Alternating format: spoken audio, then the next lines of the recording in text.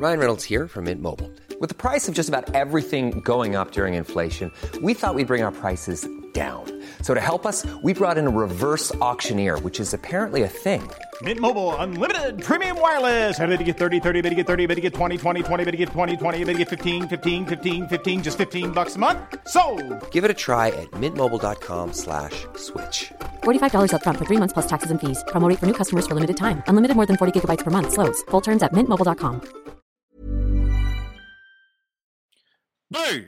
Oh my goodness. I miss you, man. I miss you, man. Okay. I miss you, man. Do I miss you, man.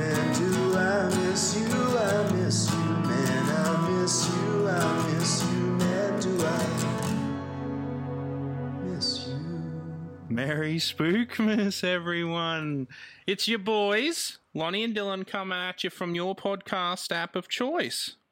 Lonnie, kindly tell me, in the scariest way possible, what this podcast is about for the people at home. Well, each week, two scary young men pick the scariest topics known to man and then take each other on a terrifying journey through life, pop culture, and everything in between that is spooky. Ooh, you gave me the chills. Top effort, mate. Top effort. Thank you. And how you doing today? I'm doing pretty well, Dylan. It's a spooky edition of the pod, which is good.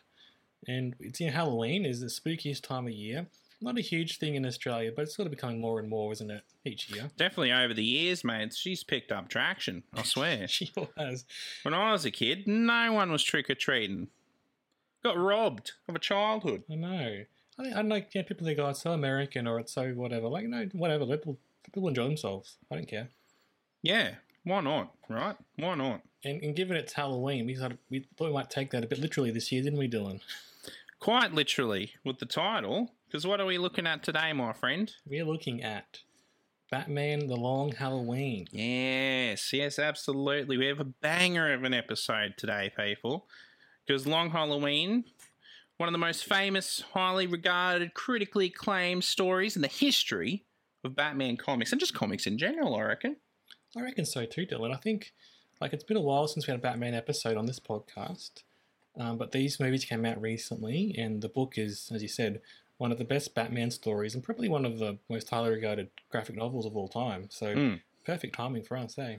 Absolutely. So what we'll be discussing today, everyone at home, we'll be discussing the movie adaptations, of which there are 2 parts, talking a bit about the original comic, and then in the back half of the episode, we'll be discussing some DC animated movies in general and some of our favourites, one that stood out to us over the years. So you better stay tuned till the very end because it's going to be a best episode yet. I think so too, Dylan. Also, before we get into that, I've got a quick story to tell you, if that's okay. Of course. So it's not Batman related strictly, but it kind of is. Okay. So yesterday, I went to the Lifeline Book Fest. I wasn't trying to go there. It just happened to be next to the place I was going. So I was like, oh, I can't say no to this, can I? How good you? And then when I was there looking around, massive hall, and there's thousands of books and DVDs and things looking around, I was just having to wander by myself. Better. And then there was a guy on a loudspeaker, right? And he clearly wasn't somebody who normally does, announcements at these things. He must be yeah. Yep. And so he's announcing a little boy had been lost, right? And had made his way to the, wherever the announcers were, like the people running the show. Yeah. And he said, the funniest thing was that he was kind of reaching for each word in the sentence, like he didn't really know what he was going to say, which I think explains what he says next. But I'll read it out to you. I wrote it down as soon as it happened because it's so hilarious. Okay. He said, so we've got a young fair-haired lad here. He's wearing his if you put him in his best red shirt this morning, he's here waiting for you. So if you're the parents or the caregivers for this little boy, let's just say you've done a sketchy job, okay? So he's here waiting for you. Jesus Christ, was this book fair run by the fucking Riddler? Seems like it. What the hell? And just the idea of him saying to parents, you've done a sketchy job, just put them on blast, just while they're... Well, I mean, they lost a kid, so... Well, maybe he ran away from them, he's looking... Jesus. Anyway, the reason I tell you this, Dylan, is that young, fair-haired lad was named Dylan? Was it you? Is my question. Well, seeing as I have no hair, it was. I was wearing my wig that day. Yeah, I thought you might have been. Yeah, cool. Yeah. I got lost. I can't keep track of Mum at the book fairs, mate. I just get lost in it. You know how it is. Oh, yeah, that's fair enough. Anyway, there you go. Put on blast these poor parents looking for their lost child. Well, they found him in the end. That's the main thing. I hope so. I was laughing. No one else laughed, but I thought it was hilarious. Well, you wrote it down, so it must have been worth it. Mm-hmm. Good story, Lonnie. Good Thank story. you. Batman. All right, let's get into it. Let's send it, mate. All right. So before we get into the Long Halloween specifically, let me say this to you. I want to hear your thoughts on this, Lonnie.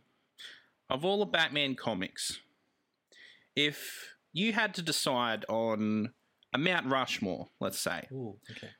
purely based on like influence these stories have had on Batman, his representation in pop culture, I would personally say you would have The Dark Knight Returns. Yep. Year One. Yep. The Killing Joke. Yep. And Long Halloween. Do you reckon that's a fair assessment, or would you throw something else in there? Well, I think that's the big four. What else? Because, like, obviously Batman he was around in the 30s and the 40s, 50s, and kind of in a different guise. Yep.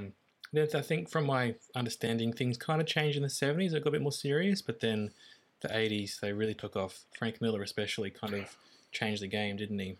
Yeah, absolutely. Well, we'll talk about those ones a little bit before we jump into Long Halloween, because these have been referenced, paid homage to, and basically used as like skeletons for Batman movies for the years.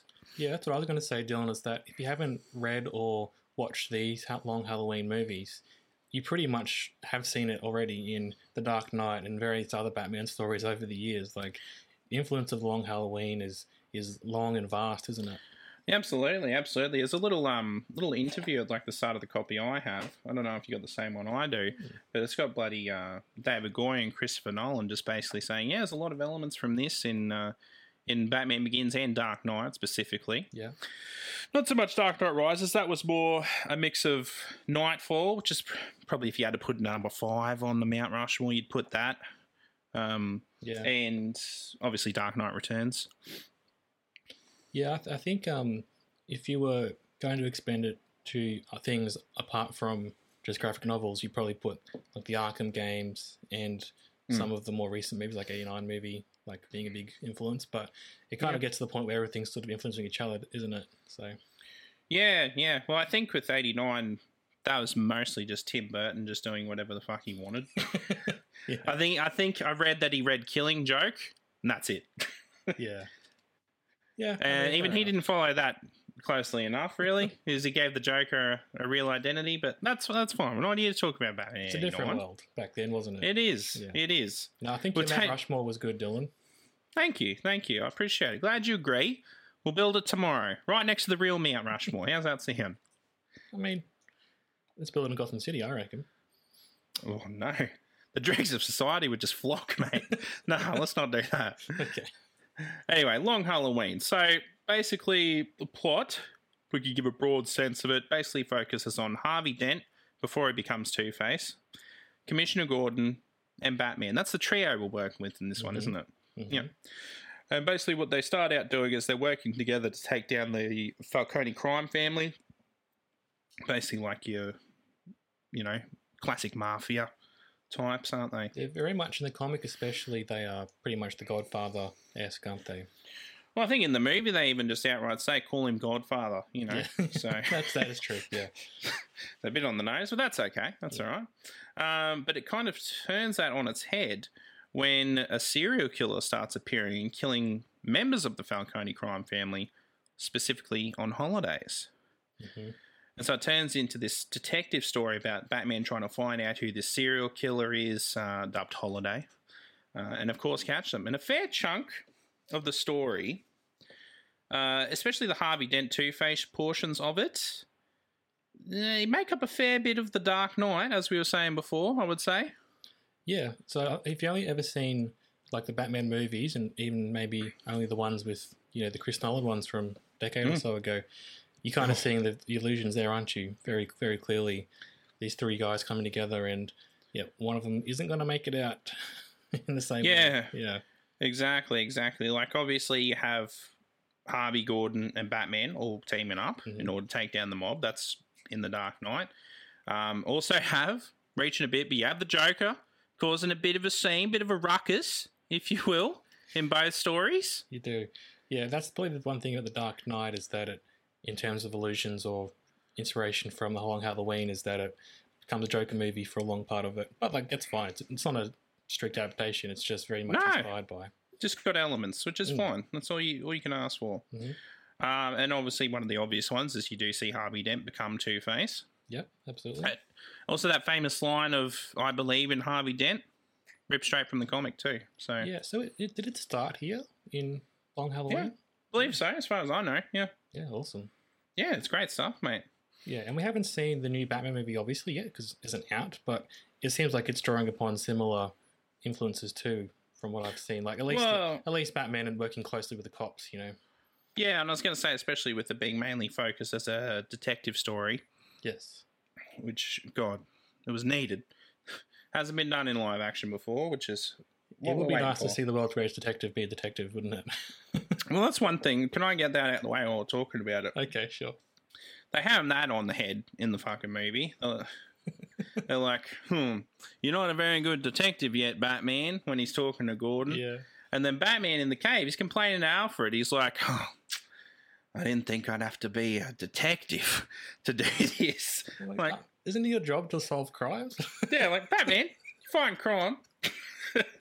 Didn't think I had to fight crime when I was fighting crime. Yeah. This is bullshit, Alfred. Didn't know it'd be so much work being the Batman. No, but that's one thing, I suppose, which is quite interesting in this, is that, I don't know, how long has he been Batman for? A year? 18 months at most, probably? Maybe a bit longer? Well, it's definitely after year one. It's set in the early years, so I guess you could say, let's say it's year 3, Lonnie. Why not? Let's go with it. Let's roll. Yeah, okay, fair enough. No, we're going to canonically make this year 3 of Batman. Well, that's something I didn't quite realise, I don't think, or maybe I've forgotten it, that the comic is pretty much set in the year 1 universe. Like, obviously there's all sorts of Batman continuities out there, but it's kind of very much thought to be a continuation of the year 1 storyline. Yeah, definitely. Like the internal monologue throughout, which they don't do in the movies, which is fine. They've done that before.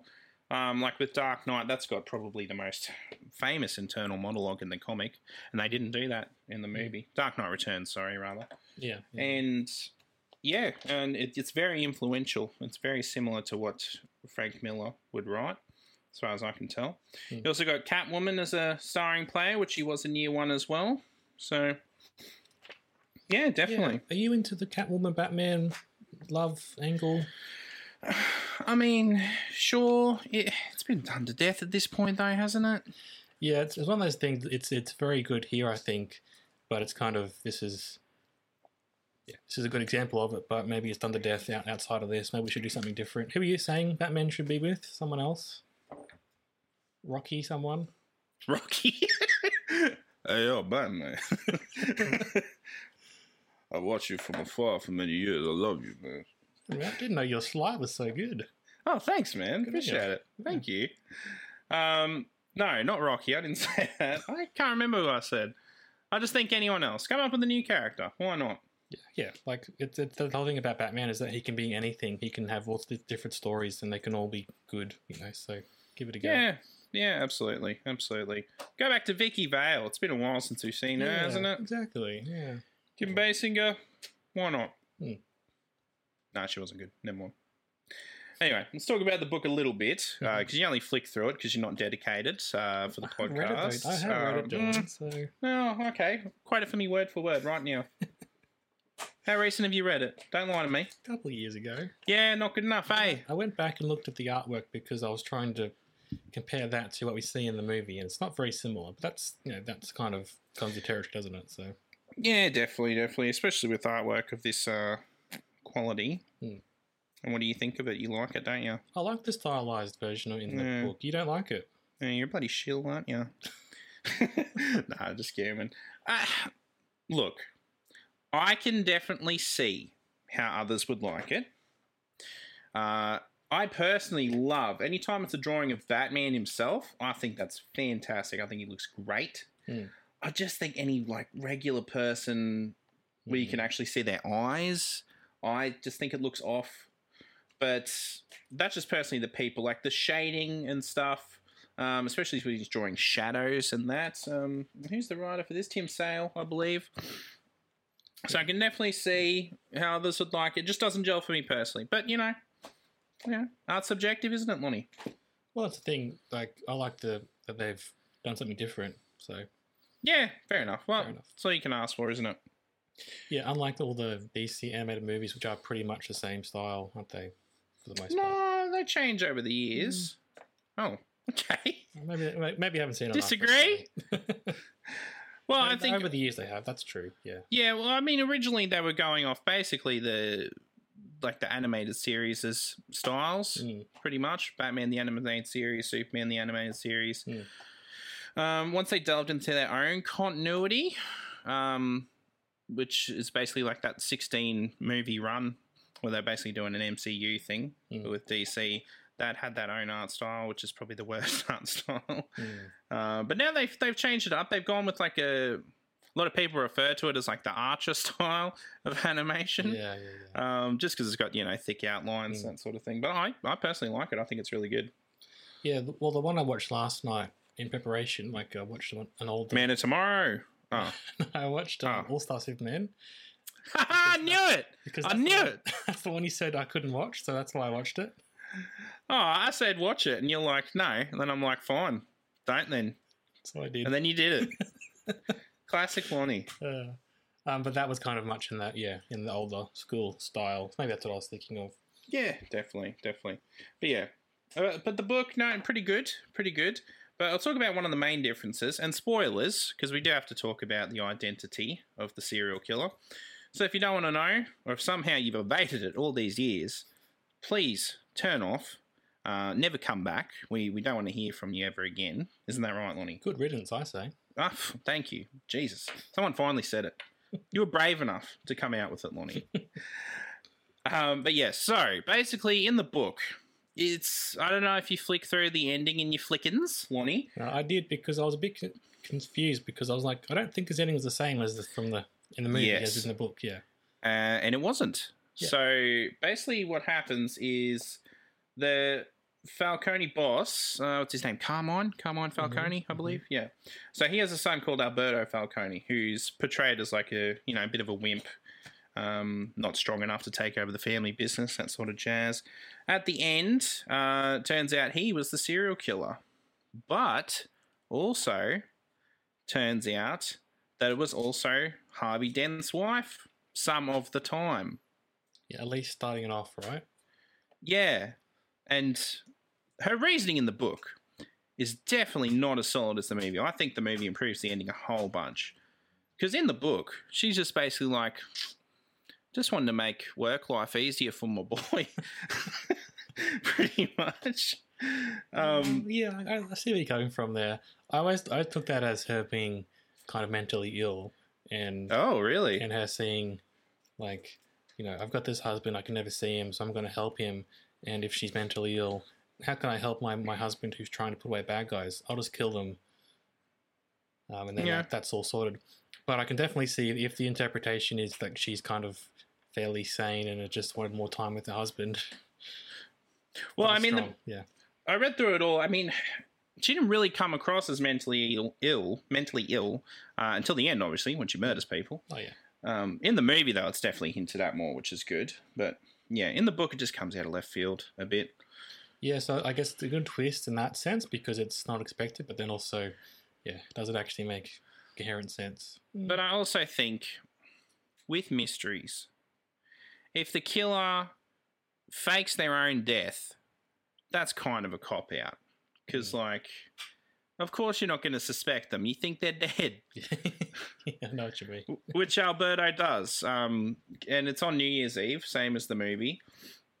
But in the book, he's just lying dead on the shore. I don't know how he faked his death. Doesn't go into it. Just fine. Doesn't have to. But yeah, not as good. But in the movie, Alberto gets shredded to pieces. Sure does. Yeah, he gets like shot off a boat and then falls into the rotors and just gets mincemeated. Horrifying. It was. I'm laughing because of just the outrageousness of it, not because I think that's funny. It's just. I think they really just went wanted for to. it. I think they just wanted to definitively say, "Look, the ending's going to be different. It's not going to be Alberto. Look at him. Yeah. He is particles in the ocean now. Yeah, he's not even like sleeping with the fishes. He's fish food, He's exactly right. sleeping in the fish's bellies. Yeah. So yeah, that's good. That's good. But you know, I like that. But mainly the plot. Think it's much better in the movie. I know you didn't. So to extrapolate that further, turns out that Harvey's wife, Gilda, and Alberto were lovers previously, and had even got married and were about to have a kid. But then, when the crime godfather boss heard about it, he put it all to end. Right? That was her inspiration then. Yeah, he broke them up, forbid them from seeing each other, and even like forcefully aborted her, which is horrifying.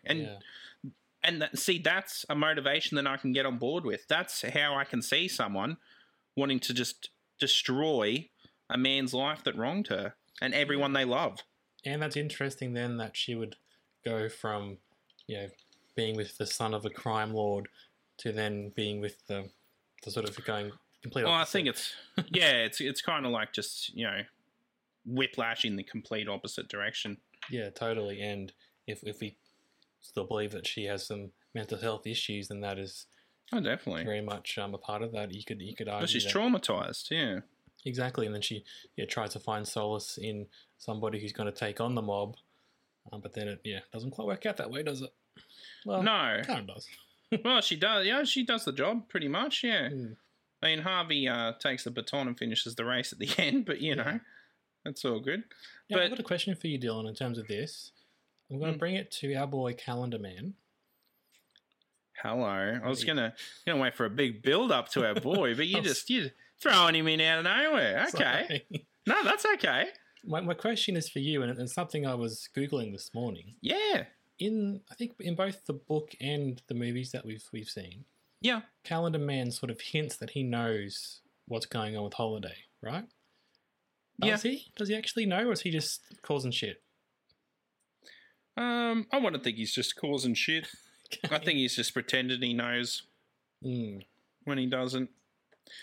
Because you think he's all on top of everything and he's very smart.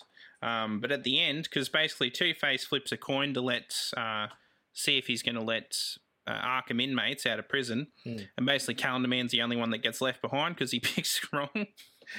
And he's like, I said heads. Which is funny, but yeah, it just goes to show, no, he's kind of pathetic all along. He's just pretending to be in the know. And he is kind of, if he's like historically been a bit of a joke villain, although in this movie, in this storyline, it is kind of hinted that maybe he's a bit more like a Hannibal Lecter. Maybe he has done some more serial killing stuff to end up in Arkham, or maybe he's just more of he's a outrageous, over the top supervillain, but not doing anything bad. But they put him in Arkham anyway. But yeah, so maybe he was trying to big himself up. All of a sudden, he's got Batman asking for his help, and so he sort of hints that he knows more than he actually knows. Is that what you think? Yeah, I definitely think so, yeah. But also, they have, I think that's pretty much his character now, especially in the Arkham games as well. He's kind of a really deranged serial killer guy that only strikes on holidays.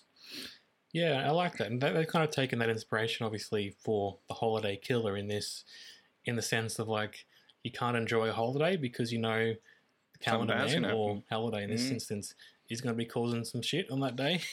Yeah, exactly. Which I think Calendar Man's obviously a bit of a joke villain in some ways. But that idea is quite interesting to me. Like, Christmas is around, everyone's supposed to be happy and enjoying it. On New Year's Eve, everyone's going for a party, but then you're like, this is the day the killer strikes. We can't really enjoy ourselves, Yeah, exactly. If Calendar Man's on the loose, there's always going to be that existential dread just leading up to what's supposed to be happy days, usually. Yeah, I think that's cool. Yeah, it's a very interesting idea. I wish they do more with him. But, that's all right. We'll get with it. But while we're on the ending, I just want to say, in the book, you find out Gilda, she's just like spouting off to no one in the basement, basically. I don't know why she's confessing to no one. Well, she's confessing to us, the reader of the comic book, I suppose. But in the movie, Batman actually goes to see her, and she confesses directly to Batman. Wasn't sure about that. What do you think? Well, that's fine. Here's my issue, Lonnie. He just leaves. he just lets her get away with it. He's like, all right then, and then he's like, I just need to know that Holiday's not going to strike again. Need to know that Holiday's done. She's like, it is. He just leaves. That seems like a very un-Batman move. Yeah, that kind of. I mean, if he's about something, he's about bringing criminals to justice, isn't he? So. Yeah, no matter what. I mean, he's known for his unwavering morality, whether it comes to men or women. Mm-hmm. He will not. He is not sexist, Batman. He will punch men. He will punch women. Equal rights means equal lefts with Batman. He'll put away Harley or absolutely Ivy or anyone, won't he? Yeah, for sure. Catwoman's doing something wrong. Doesn't matter if they're lovers. He'll put her in prison. But anyway, that's fine. But another thing about the ending, we'll say this. Did you watch the after credits? I don't think I did, Dylan. They just do the laziest MCU setup, and it's just not needed. Like, I understand it's part of the new universe they're building, but just basically at the end. I read about this. Tell me what happens there. Tell me your impression. So basically, the doorbell rings at Wayne Manor, right? Yep. Alfred goes to answer the door. Just Flash and Green Arrow there. And Alfred's like, sir, I think it's for you. End. Like, that's nothing. It's so lazy. It's literally them turning up on his doorstep. Yeah, I'm not sure about that. Yeah, didn't like it. You know, it soured a bit on an otherwise excellent couple of movies. So you're a big fan of these, eh? Yeah, definitely. Did you not like them overall? No, I did like them. Okay. What I liked especially about these, and which I think is something that these other DC animated films suffer from, is that they don't have enough time generally, because they're only about 70 minutes or 75 minutes. Splitting it in two, telling the whole story over 2 movies, I think is really good. Mate, that's why Dark Knight Returns is one of, if not the best Batman movie of all time. Yeah. If you put 1 and 2 together, beautiful. And I think it's going to be the same with this, because they are doing a deluxe edition of this thing early next year as well. Cool. Yeah, I was going to say, just with the pacing and the direction, they just let scenes breathe. Which, very rare in this comic book movie. Well, the one thing I would say is that because the original story was released in chapters, like every month, that's the way it was originally, I feel maybe this was a bit chapter-esque, like more distinct little story beats happening, but then overall I still liked it, so... And it has to be. I mean, it's a serial killer that strikes on holidays over a year. You're going to have lots of different chapters, and it's going to go through the paces. Yeah, fair enough. Yeah. But can I just bring up a point? This stood out to me. So it's in both the book and the movie. So Batman, Catwoman, and Harvey Dent find like the millions and millions of dollars of mob money in a warehouse. And Harvey says to Batman, you know, a bit jokingly, maybe a little bit serious, you know, if we were any other men. And Batman just says very sternly, we're not. Fuck off, Batman. Easy for you to say. Must be easy to hand out life lessons to Harvey from the top of your $1 billion cash pile, mate. It's true. Like, come on. Yeah, I hadn't thought of it in that sense, but you're right. Yeah. Yeah, I'm not going to applaud his morals on that one.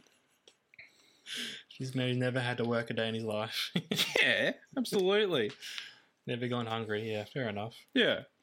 But, you know, we got a fair few villains in this, don't we, Lonnie? We do. And not as many as in the comic. I was thinking about this. I'm like, oh, yeah, the Riddler had a whole episode in the comics, didn't he? Which was quite funny from memory. But yeah, that was one of my points. I kind of wish that was in the movie, but I understand why it's not. Yeah. It doesn't really drive the plot forward. Because basically in the comic what happens is that Falcone basically like picks up the Riddler and kind of forces him to try and figure out who Holiday is because he's killing his men. And Riddler can't do it. So he sends him away, kicks him out of the house, and then Holiday goes up to Riddler and doesn't kill him. He basically shoots holes around him in the alleyway. Because what holiday was it, Lonnie? April Fools. Exactly. And then the Riddler's like, on what day does a serial killer not kill? April Fool's Day, mate. Yeah, pretty funny. Exactly. And it's a cute little moment, but again, Yeah, not necessary for the plot. No, so we've got the Mad Hatter. Scarecrow makes a good appearance. Yeah, definitely. I like that Scarecrow sequence. I thought it was well animated, well directed. Yeah, it's pretty scary. Like, yeah, definitely. I don't And because he escapes on Mother's Day, obviously, what's on Batman's mind on that day of all days, Lonnie? His parents. Absolutely, his mother especially, and just starts freaking out. And yeah, very sad scene, but very good one. Well, that's interesting thing this movie sort of draws upon is that, some of the decisions that Bruce's parents had to make, especially his dad, in sort of getting involved with the mob, but for a good cause. Yeah. That's interesting because, like, Batman, obviously, he's built his whole life around defeating his parents and avenging them and really much driven by them being the perfect people who were gunned down by criminals. And now he's got to think about, maybe they weren't the perfect idealized version in my mind. Well, no one's perfect, are they, Lonnie? No, and everyone's got to make decisions, especially in a city like Gotham. You got to try and work with what you can, hey? Absolutely, which is what Thomas Wayne did. What he built hospitals with Falcone's father, I believe. Also saved his son's life when he was shot. Yeah.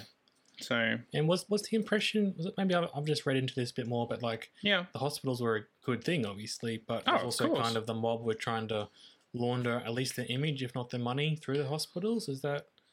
I think happening? I kind of think so. As well as it's kind of like with the Yakuza, I guess. So with the Yakuza, I know, especially with the earthquakes that happened a while ago, they contributed a lot to the rebuilding process and everything. So obviously to help their public image as well. Yeah. So that might have been what the mob were doing. Yeah. I guess if you're trying to be charitable, you might say that they need people around so they can make money and be criminals. Like if everyone's dying in the streets, they can't do that. So, I mean, if you want to really sinisterly read into it, I guess. Hospitals, that's some long game thinking, mate. Jesus. Well, I need a community, like if the whole city goes to shit, they've got nothing. What's their empire, That's exactly right. And that's another thing with the mob that I like is that they see, like, all these freaks like Joker and Scarecrow and that, they hate them. Like, they think they're ruining Gotham. Yeah, it's kind of like, we're the criminals here, not you guys. Yeah, you guys are just weird. What are you doing here? And that's cool.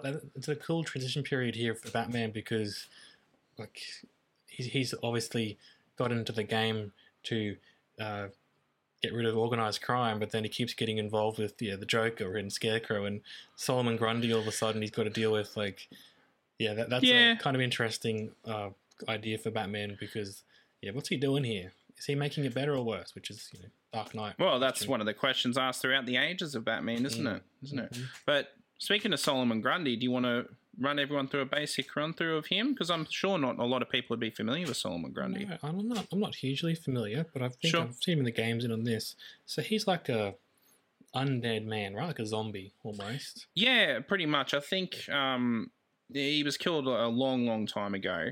And I think he fell into like a magic swamp or something like that. And so he's kind of been cursed to live forever, but he's not very happy about it. Yeah. Every time he dies, he comes back. Sometimes he comes back intelligent. Sometimes he comes back and he can only say the rhyme of his namesake, pretty much. Which is what he is in this. He's basically he's trying to live peacefully for the most part. He's just trying to live in the sewers. Doesn't want to be bothered by anyone. Because when he turns up, it's basically Batman's chasing a suspect through the sewers. And Grundy grabs him and Batman's like, I'm sorry. Oh, give him to me. We'll get out of here. We'll get out of your hair. We didn't mean to disturb you, pretty much. Yeah, and then Batman goes back later and gives him some dinner, doesn't he? Mate, that is why I love Batman. Yeah. Like, he recognises that Solomon Grundy, he didn't ask for any of this. He's not causing trouble currently, so you know what? Christmas dinner's on Batman. Why not? Yeah, that is interesting for Batman because, he's trying to balance Gotham, essentially, isn't he? And he's seeing this guy could be a villain, but he's like, you know what? Maybe doesn't have to be. He's living his life. Let's be nice to him. For sure. And that's the thing about Batman. He is one of the most empathetic characters ever made. He has trouble showing that sometimes. Yeah, for sure. Surface level, he definitely comes across as not, but deep down, my man cares. Deeply cares. What's a question I've got here for you, Dylan? Kind of relevant now. Yeah. Do you like Batman better when he's a god, like he's fighting gods on Mars and stuff, or when he is just bringing down the mob in Gotham?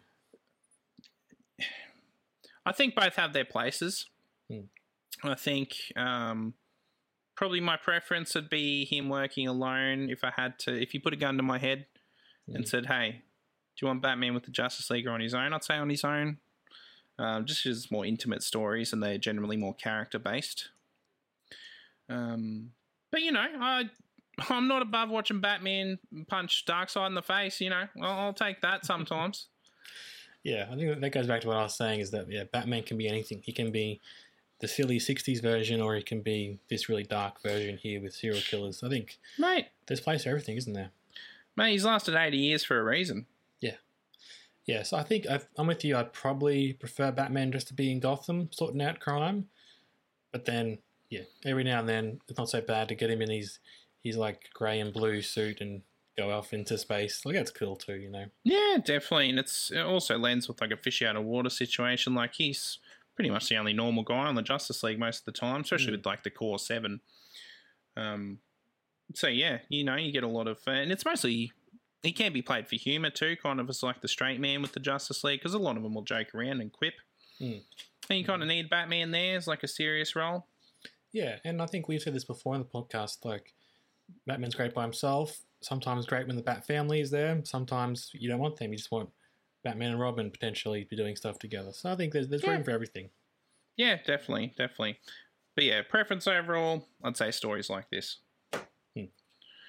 But yeah, anything else that stood out to you in the movie or the book that you flicked through, mate? Well, one question I had for you is that this series had a sequel called Dark Victory. Mate. Have you read this? Oh, do you not remember our history with this, mate? No, what's it go? So, didn't you and I go to the comic book store for one of our first times? This is one of the first books I ever bought, was Dark Victory. Really? So, I bought Dark Victory, and I believe you bought Haunted Knight, I'm pretty sure. Which one's Haunted Knight? It's like the orange one with like Scarecrow and that on it. I think it's multiple stories. Look, that could have been me. It could have been someone else, Dylan. I'm pretty sure it was you. I mean... Do you not have that book? I didn't have that book. Maybe I bought something else that day. Nah, I swear you bought that one. Okay. It was you. My headcanon, it's you. I'm not Jerry, okay? I'm not it wasn't Jerry. It wasn't Jerry. Friends, Dylan. It was you, I swear. Was this the store up in Toowoomba? Yeah. Fair enough. Yeah. But anyway, that's one of the first books I ever bought. And I did read that before Long Halloween. So I was very confused. I didn't know what was happening. Because it starts off with, I was hit in the face with Calendar Man. I was hit in the face with Holiday.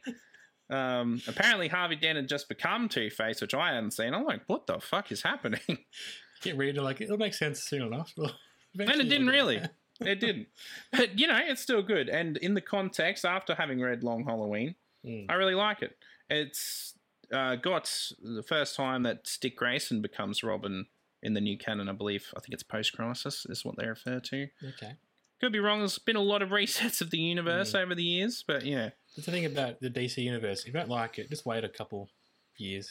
Yeah, they'll reset it. Absolutely. And then you can just go back and read whatever one-offs you want to at that point, because none of it will matter in the end. Yeah. Just stories. Just chill out, you know.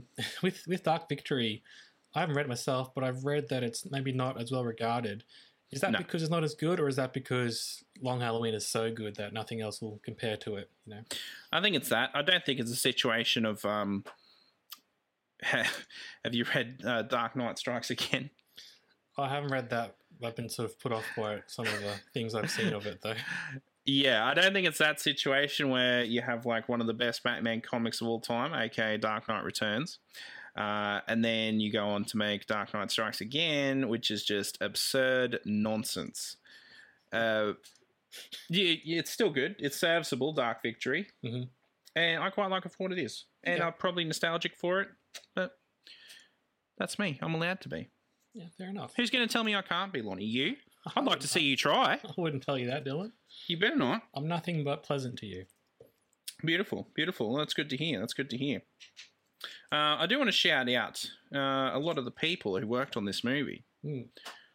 I want to talk about Wes Gleason, the voice director and voice cast director. Okay. I think he's doing a stellar job nowadays. What do you think?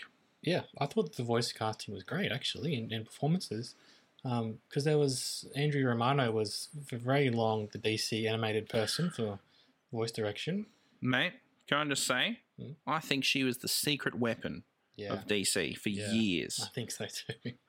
Like, who has she cast over the years? I think she cast bloody Mark Hamill as Joker. Yeah. I think she also did Kevin Conroy as Batman. Yeah, she was there for a long time, wasn't she? For all that golden run of the 90s and 2000s. Yeah, and she did a lot of the DC animated movies as well, some of the best ones. Mhm. She did Under the Red Hood, which we'll talk about, believe you me. Dark Knight Returns. Just the genius, can I just say, the genius of casting RoboCop as an older, grizzled Batman. Yeah. Mwah. I cannot make that chef's kiss last any longer. Top 3 Batman voices. Top 3, Lonnie. Who are your other two? Kevin Conroy, obviously, Obviously. is one of them. Peter Weller's number 2, Mhm. I will say. 3, probably say Bruce Greenwood. Oh, yeah. He was Batman in Under the Red Hood, and he's been Batman in Young Justice. Yeah, And he I plays a kind of like a middle-aged Batman, doesn't he? Yeah, kind of. He's been through some shit, but not all of it. Yeah, exactly. I think he's in another movie as well recently. I can't remember, but yeah. Yeah, that's my top 3, mate. So, okay, but you like the cast here, though? Yeah, This one? fantastic, mate. Jensen Ackles, I think he killed it as Good. Bruce I'm Wayne and glad you Batman. agree. I thought you were a bit worried before when you were like, oh, I don't know. But yeah, good. Mate, I'm so happy he's come back to DC because he was Red Hood in Under the Red Yeah, Hood, Yeah. and he did fantastic in that movie. And It's one of the best. We'll get to it. absolutely, we will. Yes, we will, mate. Yes, we will. But yeah, I'm so happy he's back, and I'm assuming with this being an ongoing continuity, I'm praying that he's going to stay as Batman for all That'd be these cool. future movies because he's really good. Is Bruce Wayne probably not quite as nuanced as it could be? But you know, he's got time to work on it, There's a bit of star power with Josh Duhamel as Two-Face. and he did fantastic as well. Yeah. Can I say that? Just one thing I'll say about Two-Face while we're talking about him. Yes. I love in these stories, before he becomes Two-Face, like they always like put in references to like two or things being one side or the other, like lots of references to dual identity. Like, and sometimes it's a bit like shoving your face, but other times I'm like, I'm loving this because they're having fun with it. You know? Absolutely, I agree. And another thing that I love is that a lot of the times, well, not a lot of the times, but when they do Two-Face origins, because I think they did this in the animated series, they've done it here as well. Early on, you can see that it doesn't just come out of nowhere when he becomes Two-Face, Yes. right? There's some underlying shit with him. I think in the animated series, he did have a split personality when he was young. He's a bit schizophrenic. And he's tried to cure that over the years and work on it. But, you know, just eventually time gets to him. The job gets too much. And I think in the animated series, his alter ego is called Big Bad Harv. Oh, yeah, I remember that. Yeah. Yeah, mate, yeah. Some of the best episodes of the animated series. And isn't he dating Poison Ivy before she becomes Poison Ivy? Is that right? Yeah, that was in an episode before this. That was another great thing about the animated series. They had Harvey Dent before he became Two-Face, which is good stuff. And that's what they've done here. There's a little aspects. He's a bit unstable. And I like that they played with it too, because at one point his house gets blown up. And he's in the hospital bed. You see a few scenes, and it's kind of covering half of his face in shadow. Yep. And you're thinking, oh, he's Two-Face already. Good But nah, they switch it on you. And yeah, no, just great stuff. I think he did fantastic, especially when he switches to Two-Face. He changes up the voice, which I think you need to do. Yeah, I think so. Beautiful. The worst Two-Face is still Tommy Lee Jones of all time. I'll say that. Barely Two-Face, hey? Like... the Joker, yeah. Yeah, and even then. Yeah, not a good Joker even, yeah. Just, yeah. Anyway, if we ever talk about Batman Forever, we'll discuss that. Fair enough. Who else we got? We got Troy Baker as Joker, who is always a solid go-to when Mark Hamill's not available. Yes, I think Mark Hamill's kind of... He's semi-retired. Yeah. You know what? He comes back for the weirdest shit with Joker. Like, obviously, I think if you remember this at the time, Arkham City came out. And Mark Hamill had basically said, okay, I think that's it for me with the Joker. That was a beautiful swan song, which it was. It was a fantastic performance. It's a good ending, yeah. He has come back. I think this was after. If it wasn't, I apologise. He has been Joker on Robot Chicken. Odd choice. I love it, but odd choice. He's come back as Joker in The Killing Joke. Yeah. Which I understand he has always said that he wanted to do The Killing Joke. And for better or worse, it happened. Yeah, it's got a bad rep. I didn't mind it, but I'm not hugely tied to the original story, so... I am. It's one of my favourites. Yeah, But, you know, we'll discuss this quickly, but Killing Joke, I always skip 40 minutes in. One of the best short films DC's ever made. The problem is that they just inserted this weird Batman-Batgirl sexual relationship in the first 20 minutes or so. Yeah, which isn't really the character, is it? It's very, very strange. Yeah, and like we've been saying, Batman can be anything. You can have different interpretations, but that kind of don't sleep with your sidekicks. That's the one off, I'd say. Exactly, yeah. Especially in that story, because then obviously awful things happen to her afterwards, and it's kind of set up that that's why Batman's so mad about it. He would be mad regardless. They don't need to have sex for him to be upset that his sidekick was violated. His friend was violated. And he's one of his most trusted friends, colleagues, like daughter as well. Like it's absolutely very, very weird. Yeah. That's the thing too. I didn't even think of that. You slept with his friend's daughter. Yeah, gross. No, not on. Yeah, not. Now I think about it. I'm not sure I like that one actually. As I said, I saw it at the movies originally. Oh, did you? Oh yeah. And that first 20 minutes, the whole theatre was just like, what the fuck is this? Yeah, because that would have been fans, yeah. Yeah, so you got to put that aside, all those things, I suppose, to try and get through that, or just skip it. I do. Every time I just go, scene selection, where are we starting from? That's where the comic begins. Beautiful. And it's great. But anyway, we digress. Who else we got in this movie, Lonnie? Well, I thought Billy Burke was pretty good as Commissioner Gordon. Yeah, he's okay. Yeah, serviceable. Yeah, definitely. Commissioner Gordon, a bit of a thankless role sometimes, Commissioner Gordon. How dare you? Pat Hingle, mate. How could you dare say that is a thankless role? The only Gordon who would never be able to catch a criminal. The most inept Commissioner Gordon. Just gives Poison Ivy the keys to the fucking bat signal. Yeah, anyway. He did fine. Who else we got? We got, sadly, the late Naya Rivera. I hope I'm saying that right. I was very sad to read about that, Dylan. I think I'd heard about her sad death.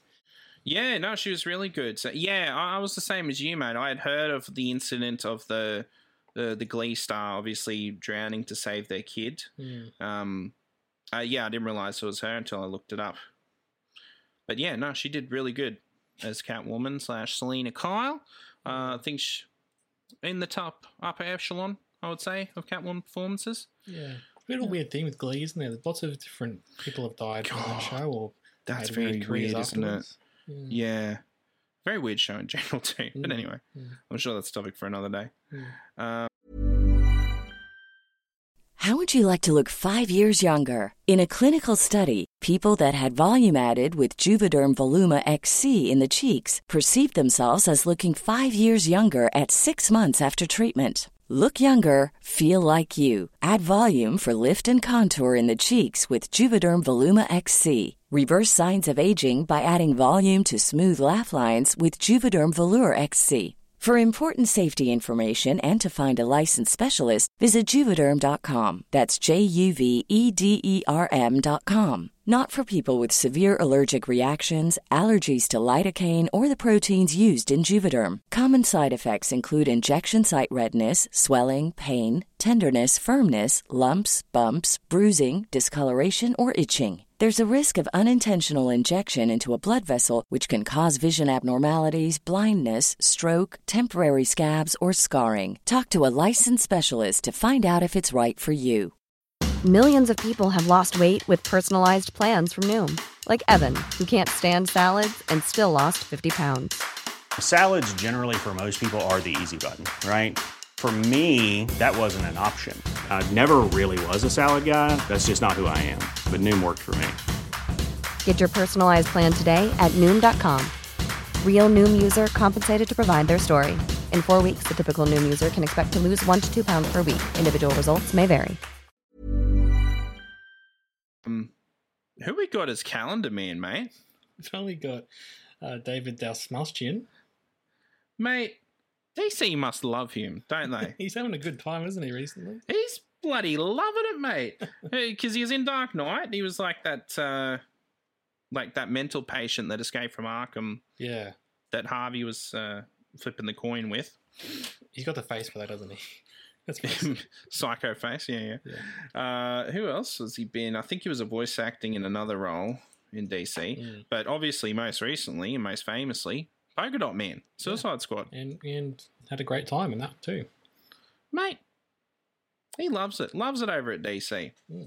He must have had it not great at Marvel because he's only been there once, as far as I can tell. What was that in Marvel? He's in Ant-Man. He's one of Ant-Man's friends. Okay. Yeah. I'll take your word for it.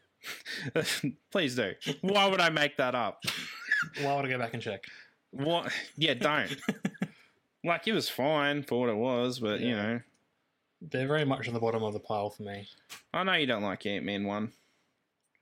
I'll agree with you, Ant-Man 2 is fucking awful, but, you know, I didn't mind Ant-Man 1. Yeah. Anyway. Yeah, great cast all around, I reckon. Yeah, and obviously not as A-list as something like Invincible, for example, but for a direct-to-video bloody movie. Yeah, exactly. And you were saying before, these movies generally make about, what, $5 million each or something? So they're not like huge. At the minimum. Between 5 and 10, usually. Yeah, and they often, like sometimes they get a release in cinemas, but often it's just a straight to DVD or straight to streaming sort of, or straight to online. So, yeah, you're not going to be attracting the top tier necessarily, but I think it's a pretty solid performance all around, especially for one of, you know, if anyone knows anything about Batman stories, this is the one you want to be part of, isn't it? Yeah, definitely. Mate, I'm diving deep into the rabbit hole of our friend David. He's on The Flash as well. Was he really? He has a villain called Abracadabra. Oh, well, bloody hell. Oh, goodness, Lonnie. He's in Gotham. Okay. Lonnie? He's been around the block, hasn't he? DC loves him. Yeah. They can't get enough. He's got that classic DC face. Yes, sure. If that's a thing, why not? No, very, very impressive voice casting. Would you want to be a voice actor or a real actor, Dylan, if you had the choice? It's a real actor, like voice acting, but you know what I mean, like a non. Excuse me, some actors say voice acting is more difficult than real acting, so shut up. That is true. How dare you? Mm-hmm. I'd say voice acting because you can turn up in whatever you want. Yeah, you can do it from wherever, generally, as well. Yeah, if you got the good setup, yeah. Yeah. And you can do much more as well. Yeah, exactly. A season of a TV show in a couple of weeks rather than having to film for months and months. For sure, absolutely. Well, I mean, for instance, when I saw, because I watched part 1 first, obviously, of The Long Halloween, and shut up. and I saw, in loving memory of Naya Rivera as Catwoman, I was like, oh no, I don't know who they got for the second part, but they got her as well. She must have done it all at the same time, which is good. Yeah. Yeah. I also didn't realise they only released like a month apart. Yeah, very recently. Yeah, I mean, If you're going to do that, just do one big movie. That is well, I guess you could. But you can't charge. Yeah. Well, exactly. Can't charge $60 for one animated movie, can you? Yeah. You'll charge $30 for a piece. That's how they get you, Lonnie. They've got us good, Dylan. Not only are they doing that, but I'm assuming they're going to charge $30 for this deluxe edition. So they're making bank on this one. They've got you 3 times, Dylan. Oh, not cool. I'd only rented these parts. Yeah, me too. But I will buy the deluxe edition for sure. Yeah, for sure. Fair enough. Anything else standing out to you in the movie, mate, that you want to discuss? I just would recommend it for sure. Highly. Yeah. I think the book and the movie, because we didn't touch on, I think it's Tim Sheridan that wrote the script for the movie. Yeah. There's a lot of different stuff about the movie and the book. And I think he kept what he needed to for the movie, like the most iconic stuff he kept. Everything else, he put his own spin on it, and I think he did really well. Yeah, you're never going to be able to directly transfer a really long, involved story. Well, what do you Dark Knight Returns. Well, that's true. That's basically a straight adaptation for the most part. True. Yeah, but you know what I mean. Like, there's always going to be changes and adaptations, and yeah, of course. Yeah. I think it was true to the spirit, and that's the main thing that we worry about. Eh? Absolutely, mate. No, here. I'm just seeing if I'm pretty sure he's written other stuff. Okay. He wrote The Death and Return of Superman, which is also great movies as well. Okay. Wrote Man of Tomorrow, which is fantastic as well. He's been the go-to guy of recent years, eh? Seemingly, at least the last couple, yeah. Cool. Good on him, I reckon. Good gig. Yeah, for sure. But anyway, 9 out of 10. Yeah, I reckon give 9 out of 10 too. Good on you, mate. If only to not have an argument, no. No, for sure. Really good stuff. And we'll talk about the other movies in a moment, but I think if you have to watch some, like as a first sort of teaser, probably go to the two-parters because you get a lot more story content. Ooh, I don't know, but then will the bar be raised so high? That's the issue, Lonnie. Well, okay. Well, what should we get into it then? All right. This is just a big joint get amongst it. Yeah. Who knows how long it's going to go for, people? There's been so many DC animated movies over the years. Like 40 something, right? Oh my God, at least. Yeah. At least, if we're counting every single one. And I've seen probably 90% of them. I don't know how many you've seen. Oh, probably not that many, but I've seen, of the Batman ones, I've probably seen... You've seen the greatest hits. Yeah, exactly. Yeah. I haven't delved as deeply as you, but I've seen a fair few, and I have a few. I had a few on DVD already. I remember back when Batman vs Superman came out in theaters. Dark times. Wasn't a great time for a Batman fan, was it? No, not particularly. But we've moved on. We've recovered since then. Well, the good thing was that a lot of the animated movies were on DVD for fairly cheap, so I picked up a whole bunch then. And then last year, somebody I know, don't do this. A very handsome man I know. Don't do this. Don't call me out. Don't embarrass me, mate. Come on. A friend of mine who I won't name. I can name. No, name him. Okay. Yeah, name him. No, Dylan gave me a bunch as well that I hadn't had on DVD because didn't you get like a big collection or something, and so you had some double ups, and you're like, yeah, I'm gonna give it to my best friend. So yeah, pretty much, yeah. So basically, like I bought this like big Batman animated box set of Blu-rays because it had like 2 or 3 that I really wanted and couldn't really find anywhere. Yeah. Some of the older ones, like Mystery of the Batwoman and Mask of the Phantasm and that. Oh, yeah. And may as well get them in a big pack as well if you can, eh? Well, yeah, and a lot of the ones that I already had were only on DVD, and I was in the middle of upgrading to Blu-ray for most of the films I really liked, so I just thought, why not? $80 for like, I think it was like 12 Blu-rays. Yeah, that's a good deal. It's a no-brainer, Lonnie. It's a hell of a deal. Mate, and then I got to give the joy to my friend Lonnie as well. You sure did. And then last night, I was going to go back and watch some of the ones you gave me that I hadn't seen already. But then I decided to piss you off by having a nap. No, I watched All-Star Superman and then I had a nap, yes. That's all right. That doesn't piss me off. But speaking of, I'm assuming that's one you want to talk about. All-Star Superman? Yeah, so I like that. I really love the graphic novel. It's one of Mate, the best Supermans, isn't it? If not the best, I nearly say. Potentially, Yeah. I think the adaptation was faithful, but just because of the length, it didn't go as deep as I think it could have. Now, Lonnie, I'm just going to jump in here and tell me if I'm remembering this wrong, but the movie did not have that iconic scene with that troubled teenager that was going to kill themselves because their doctor saying they were late. Yeah. And then Superman goes up to them like he really was late and then gives her a hug. That is one of the most iconic Superman Panels. of Yeah. all time. Wasn't in the movie, unfortunately. No. That is sacrilege, Lonnie. Yeah. I feel like if it was made today instead of 2011, it would be definitely in there, but I guess just a bit... Might have been made it a two-parter, right? It would have been, hey. Yeah. Yeah. But it was pretty faithful to the spirit, again, of that All-Star Superman storyline. Definitely. I do love it a lot, that movie, and especially that graphic novel. Yeah. Under the Red Hood, Dylan, we've mentioned that a few times already. Are you done with All-Star Superman? Yeah, well... Don't even want to let the people know what it's about a little bit. Okay, well, Superman is dying, essentially. He's been exposed to too much sunlight, and so his cells are basically destroying themselves. And so he's got a limited period of time to sort of set everything right before he's to pass away. So just for context, everyone, basically how these were written is that DC went to these writers and were like, hey, you can do whatever you want with Superman. Don't worry about continuity. Just do whatever you want. And that's hence why he's dying of sun cancer. Yeah, it's so different. It's like a one-off sort of special. Yeah. And written by the great Grant Morrison, who has written so many amazing comics over the years. They're a great writer. Just absolutely wonderful. Oh, are they? Oh, okay. Interesting. I didn't know. Well, there you go. Also wrote Red Sun, I believe, as well. Yeah, well, I actually haven't watched that movie yet, but it's on my queue, I think, Dylan, for the movie adaptation.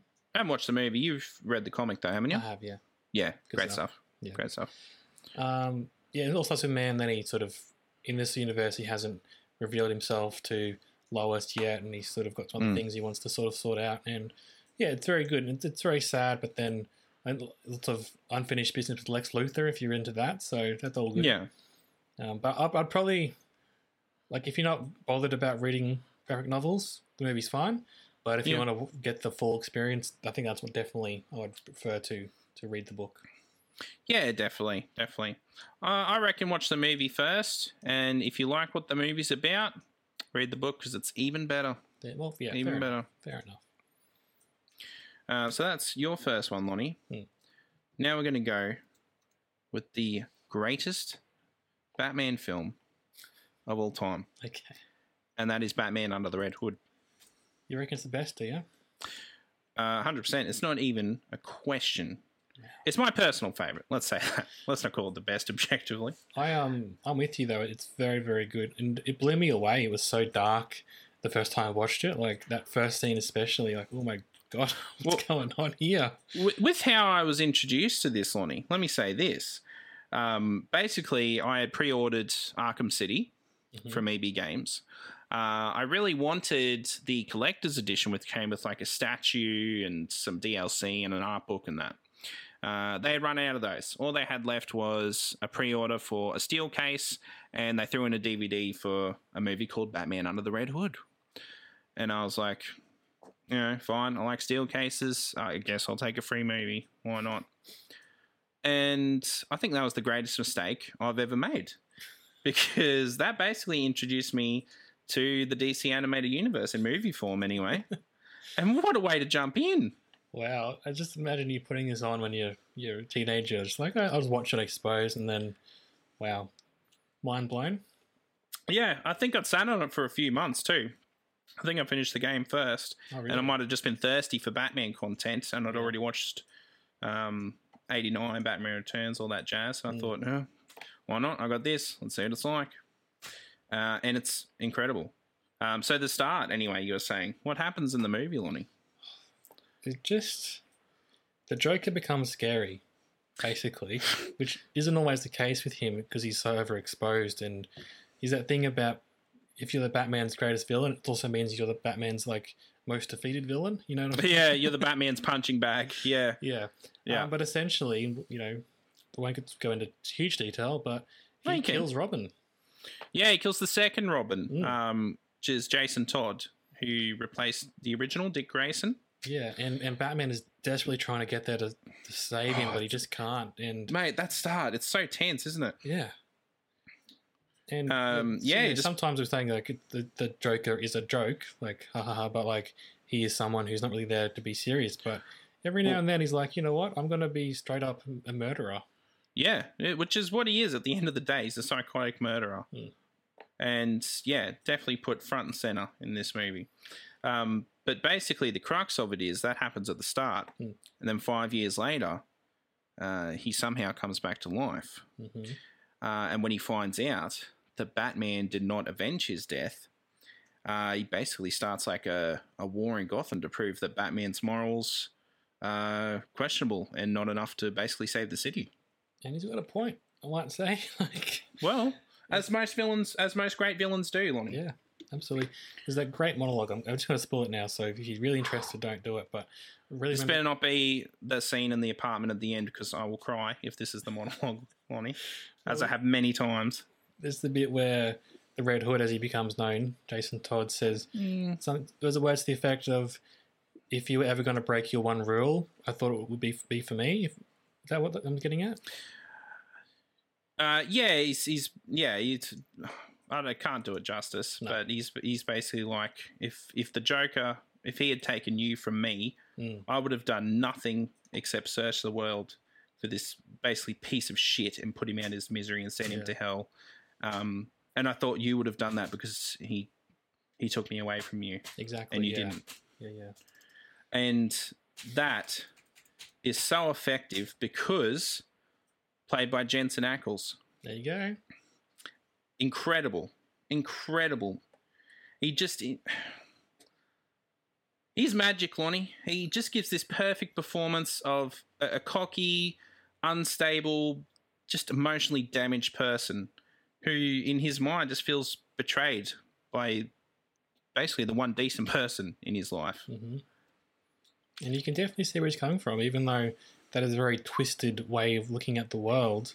But you can kind of see, like, if you're living in a world of villains and heroes, like, yeah, your hero doesn't seem like much of a hero if he doesn't avenge you like that. Argued. No, absolutely. And again, voice cast, fantastic. I mentioned Bruce Greenwood before. Turns in a very, very good Batman in this one. Also got Neil Patrick Harris as Nightwing. It works. Sure.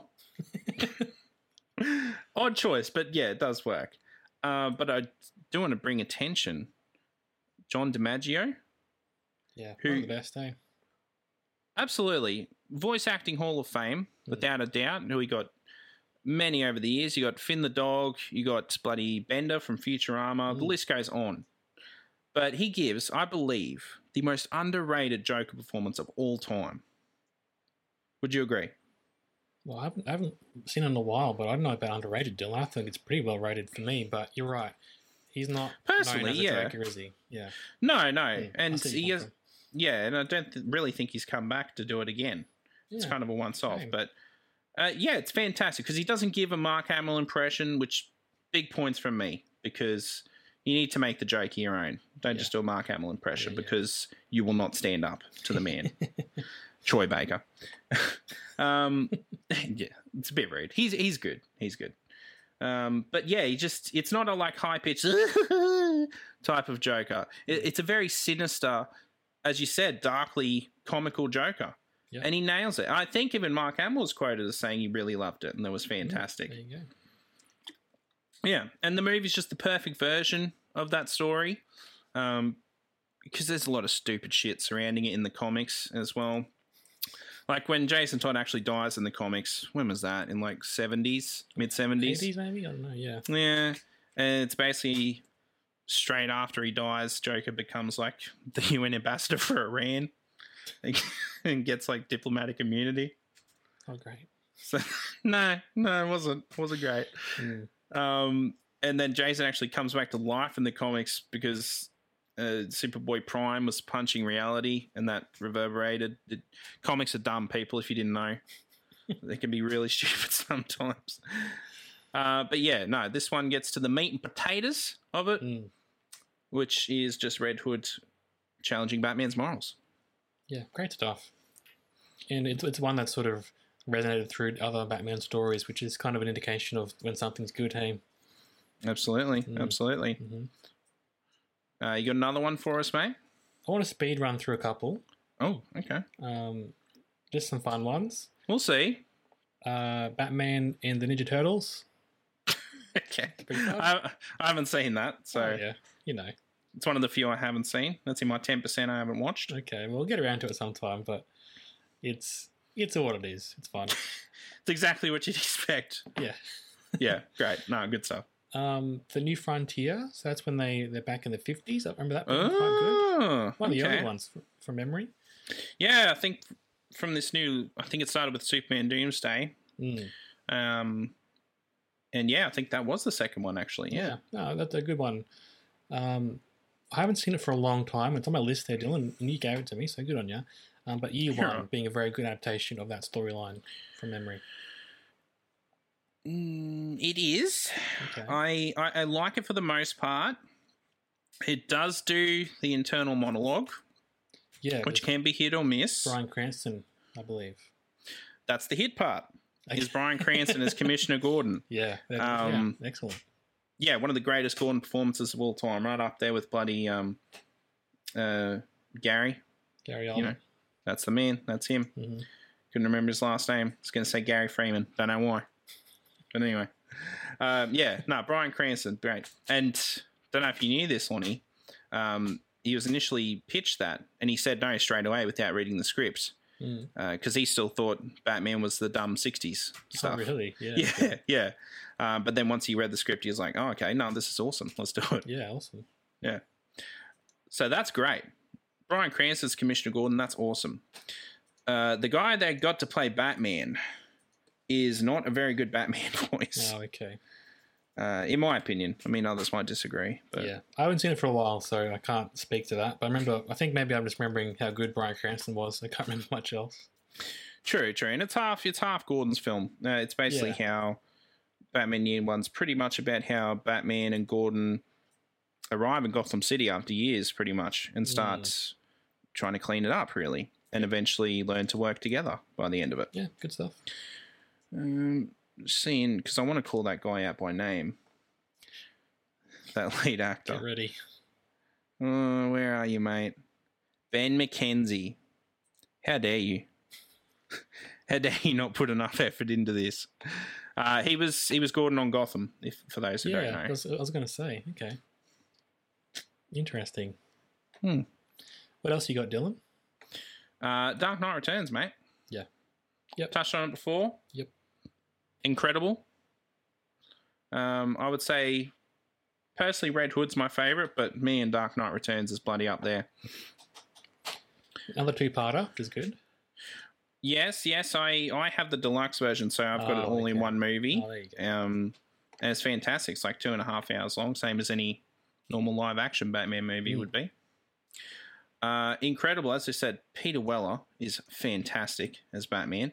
Frank Miller's best work of all time, who wrote the original graphic novel. And who else we got? Bloody Ben Linus from Lost. It must have been Andrea Romano. Genius move to cast him as the Joker. You haven't seen Lost, though, have you? I haven't seen Lost, so that reference is lost on me. Okay. But I believe in you, Dylan. Okay, good. For those who've watched Lost, they're like, oh, Ben Linus as Joker. That's incredible. You're right. It is. It's amazing. And who we got? Old love from Modern Family. The second daughter of Phil and Claire. Oh, really? Who's she? Oh, she's Carrie Kelly as Robin. Yeah, very good. First female Robin, I believe, in comics. One of the better I think. ones. Yeah. Absolutely. It's a shame she's in Elseworld. I reckon she'd be good in main continuity. Well, Dylan, of all these films we've spoken about today, only one of them was ever referenced in one of my film school classes. And it was Dark Knight Returns Part 1. Really? Yeah, How so? My screenwriting tutors played a scene, and I believe it is a scene in the first film, or the first part of the film, where older Bruce and older Gordon have a chat. Are they having a drink, or are they on the roof? They're having a drink, yeah. And I can't remember what it was referring to. I think it was just like good dialogue, which... It's great dialogue, yeah. I think they're just talking about, like, how Gotham City's a bit fucked up now because there's a new gang running amok. That's pretty much the crux of the story, is that Gotham's gotten so bad out of hand while Batman's retired. He can't contain himself anymore and just has to come back. Even though he's like in his 50s and 60s and his body isn't what it used to be. I want to say he's mid-50s at the least. Okay. Because I would feel horrible if there is a 95-year-old Alfred still running around that mansion, washing his clothes, making his dinner, massaging him, treating his wounds. Give the man a fucking break. Okay. Like, even if he's 80, poor bugger, he's paid his dues. Yeah, let him retire. Absolutely. You can afford someone else to come in. You can find someone else you can trust, I'm sure. Yeah. But anyway, that's probably my only nitpick of it all. Oh, well. Yeah, fantastic couple movies. Whether you watch them in 2 parts or you watch the deluxe edition, you're going to have time of your life. Mm-hmm. Didn't touch on this either. Batman vs. Superman in that movie, right? Yeah, and much better than what we saw in 2016.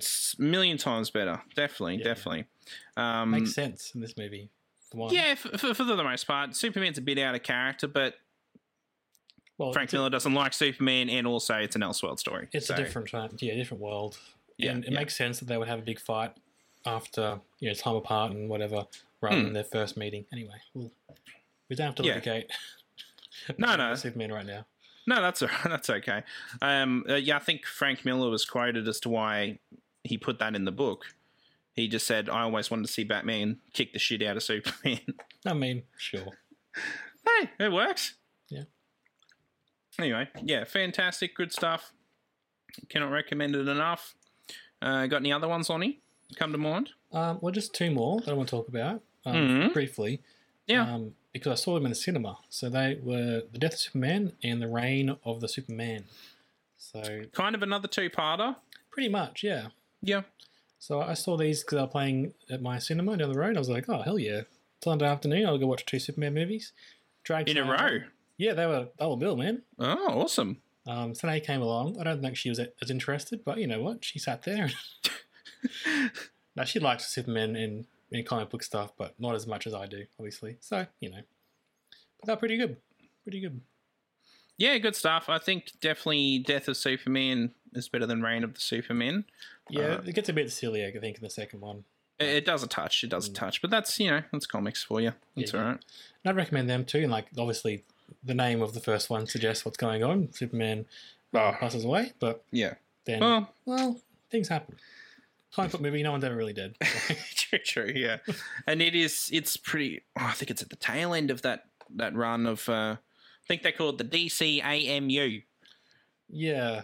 That run of 16 or so movies. They were trying to build their own sort of, MCU. But yeah. Did anyone really care that much about those? Probably not. I did. Excuse you. No, I think they're all good, but I don't think people were that keen for them to be in a continuity of their own.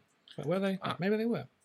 I like that they're in a continuity, and I like that they're doing that with, I think they're calling it the Tomorrowverse currently. That's pretty cool. Which is only a few movies deep. So you got Superman, Man of Tomorrow, Justice Society, World War II, and then this Long Halloween 2-parter. Yeah. Yeah, and it makes sense from a DC standpoint because they're like, okay, if you watch this one, you got to watch other ones too. So kind of. Well, it also might be a bit of a guinea pig situation, testing for live action possibly, if it really works, Yeah, that's true. Yeah. I was thinking, Dylan, about all these movies. They're really good, right? But it's like someone said to DC, it's like, okay, guys, I'll make you a promise. You're going to have the best comic book movie adaptations of all time. And then DC were like, oh, hell yeah, let's do it. And then the person was like, oh, and by the way, they're actually going to be animated. Okay, see ya. Yeah, it's like they made a monkey paw wish. Pretty much. to have the best comic book movies ever. But they're going to be straight to DVD animation. Yeah, the catch is straight to video, yeah. But hey, I'm here for it. Hey, that's all that matters. For the fans like you and me, they're good stuff. So For sure. And I think comic books in general, I think work better as animated movies anyway, so... Yeah, I can see that. Yeah. An argument. Okay.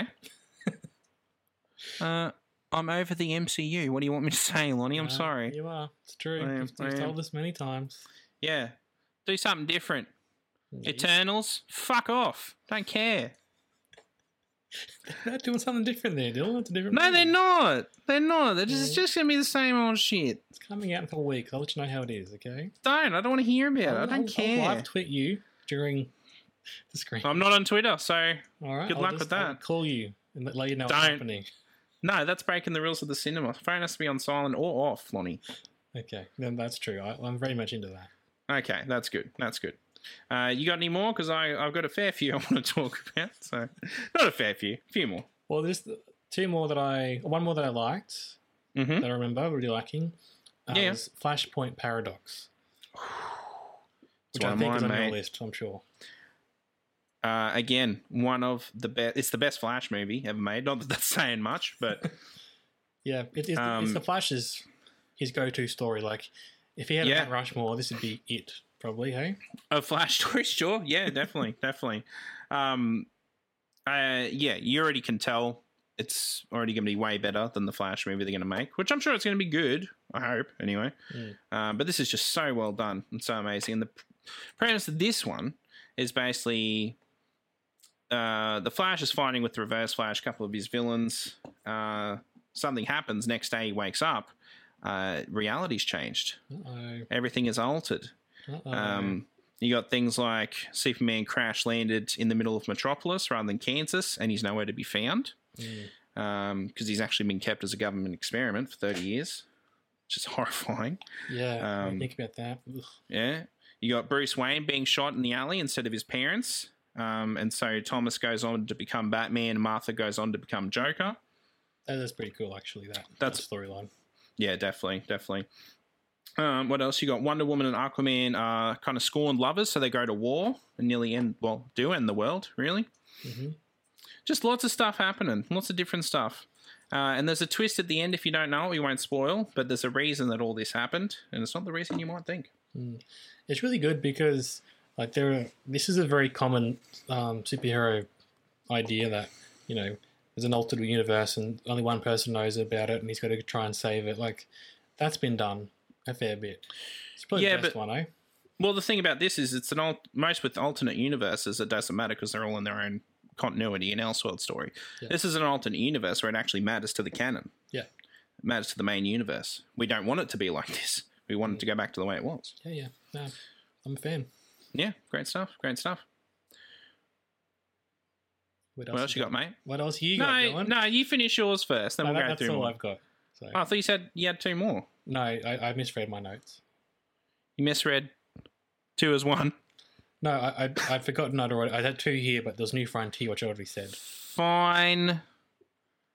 Couldn't have pulled one out your ass, I guess, Lonnie. Oh, okay, then. For the people. I'll look at the list. Nah, it's fine. It's all good. Shout out the original animated DC movie. Also lauded as one of the best. Batman Mask of the Phantasm. Yep. It's up there, hey? Definitely. It's pretty much in the Batman animated series universe. It's kind of like Batman Begins before Batman Begins was a thing, hey? Kind of, yeah. It follows the early years a bit, and it's basically a love story between Batman and a mob guy's daughter, I believe. And it's very, very sad story because basically he's already gearing up to be Batman.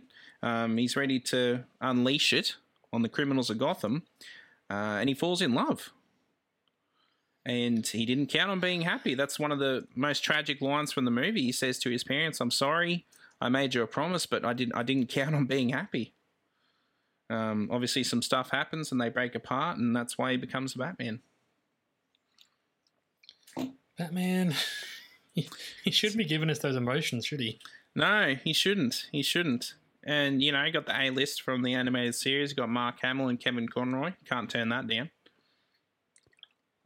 Good stuff. The quality's obviously very 90s. It's not the best-looking movie anymore, but, you know. Oh, it does everything you need to do. Yeah, for sure, for sure. No, I kind of like, probably a bit nostalgic of that era of cartoon. Like, so I'm cool with that. Yeah. Yeah, definitely. Highly recommend that one too. I want to give a quick shout out to Batman Return of the Caped Crusaders, which is an animated movie of the 60s TV show continuity. Yeah, that's there on my list to watch. Actually, my pile there to watch tonight, Dylan. So I'm keen. Oh, very nice, very nice. Those couple ones are very good. I like the first one better, but that's all right. Mm-hmm. And you do get the late, great Adam West voicing Batman again. Who plays Robin? I forgot his name. I'm so sorry. Is it Burt Ward? Burt Ward, that's right, yes. And also Julie Newmar as Catwoman. Oh, how good. Yeah. And the impressions they get for Joker and Penguin and all that, on point too. So, nice. Yeah, fun. Bit of fun. And the second one, they actually do a villain that wasn't in the 60s show, which is Two-Face. That's fun. Do you know who plays him, Lonnie? Is it Billy D? No. Oh. It's William Shatner. Oh, is it really? Yeah, how great. Okay, excellent.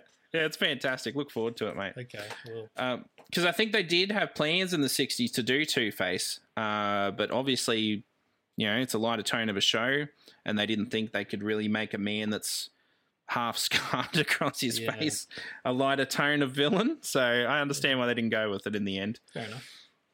They went with Egghead. I think I read that Clint Eastwood was almost on there as well as a villain at one point. Oh, okay. I don't know who. Maybe interesting. Ice, maybe Mr. Freeze. I'm not sure though. They did Mr. Freeze. Yeah, I think they did. Maybe he was someone else. Maybe he was a different version. He would have been cool playing Mr. Freeze. He has that cold demeanour. Yeah. But I think he would have been very funny. No. Hello. Can you hear some sirens? You under arrest, mate. Oh, they're coming for me, Dylan. Oh, no. It's about time, isn't it? It is. All the stuff you've gotten away with over the years, I've had to keep secret. Here we are. I'll see you in court, mate. I'll testify against you. You turned so quickly, Dylan. 100%, yeah. You break the law, mate. You're going to try and save yourself. Yeah. What? I'll turn on you, Dylan. Yeah, go on. Name me. See what happens to you, mate. You won't last long. I want to shout out Batman Gotham Knight. I know you haven't seen it. Told you to watch it many, many times. Well, you gave it to me to watch as well, so I did. Give it a go. You better. For all you people who enjoy the concept of Star Wars Visions that recently released on Disney Plus, where basically they get different animation teams to, just do some different stories within the Star Wars universe. That all started with Gotham Knight. So it's got like 4 or 5 different stories animated in different Japanese anime styles, and they're all fantastic. And apparently they fit in between Batman Begins and The Dark Knight, a kind of unofficial canon to the Nolan verse. So enjoy that in your next marathon, people. Awesome. Absolutely.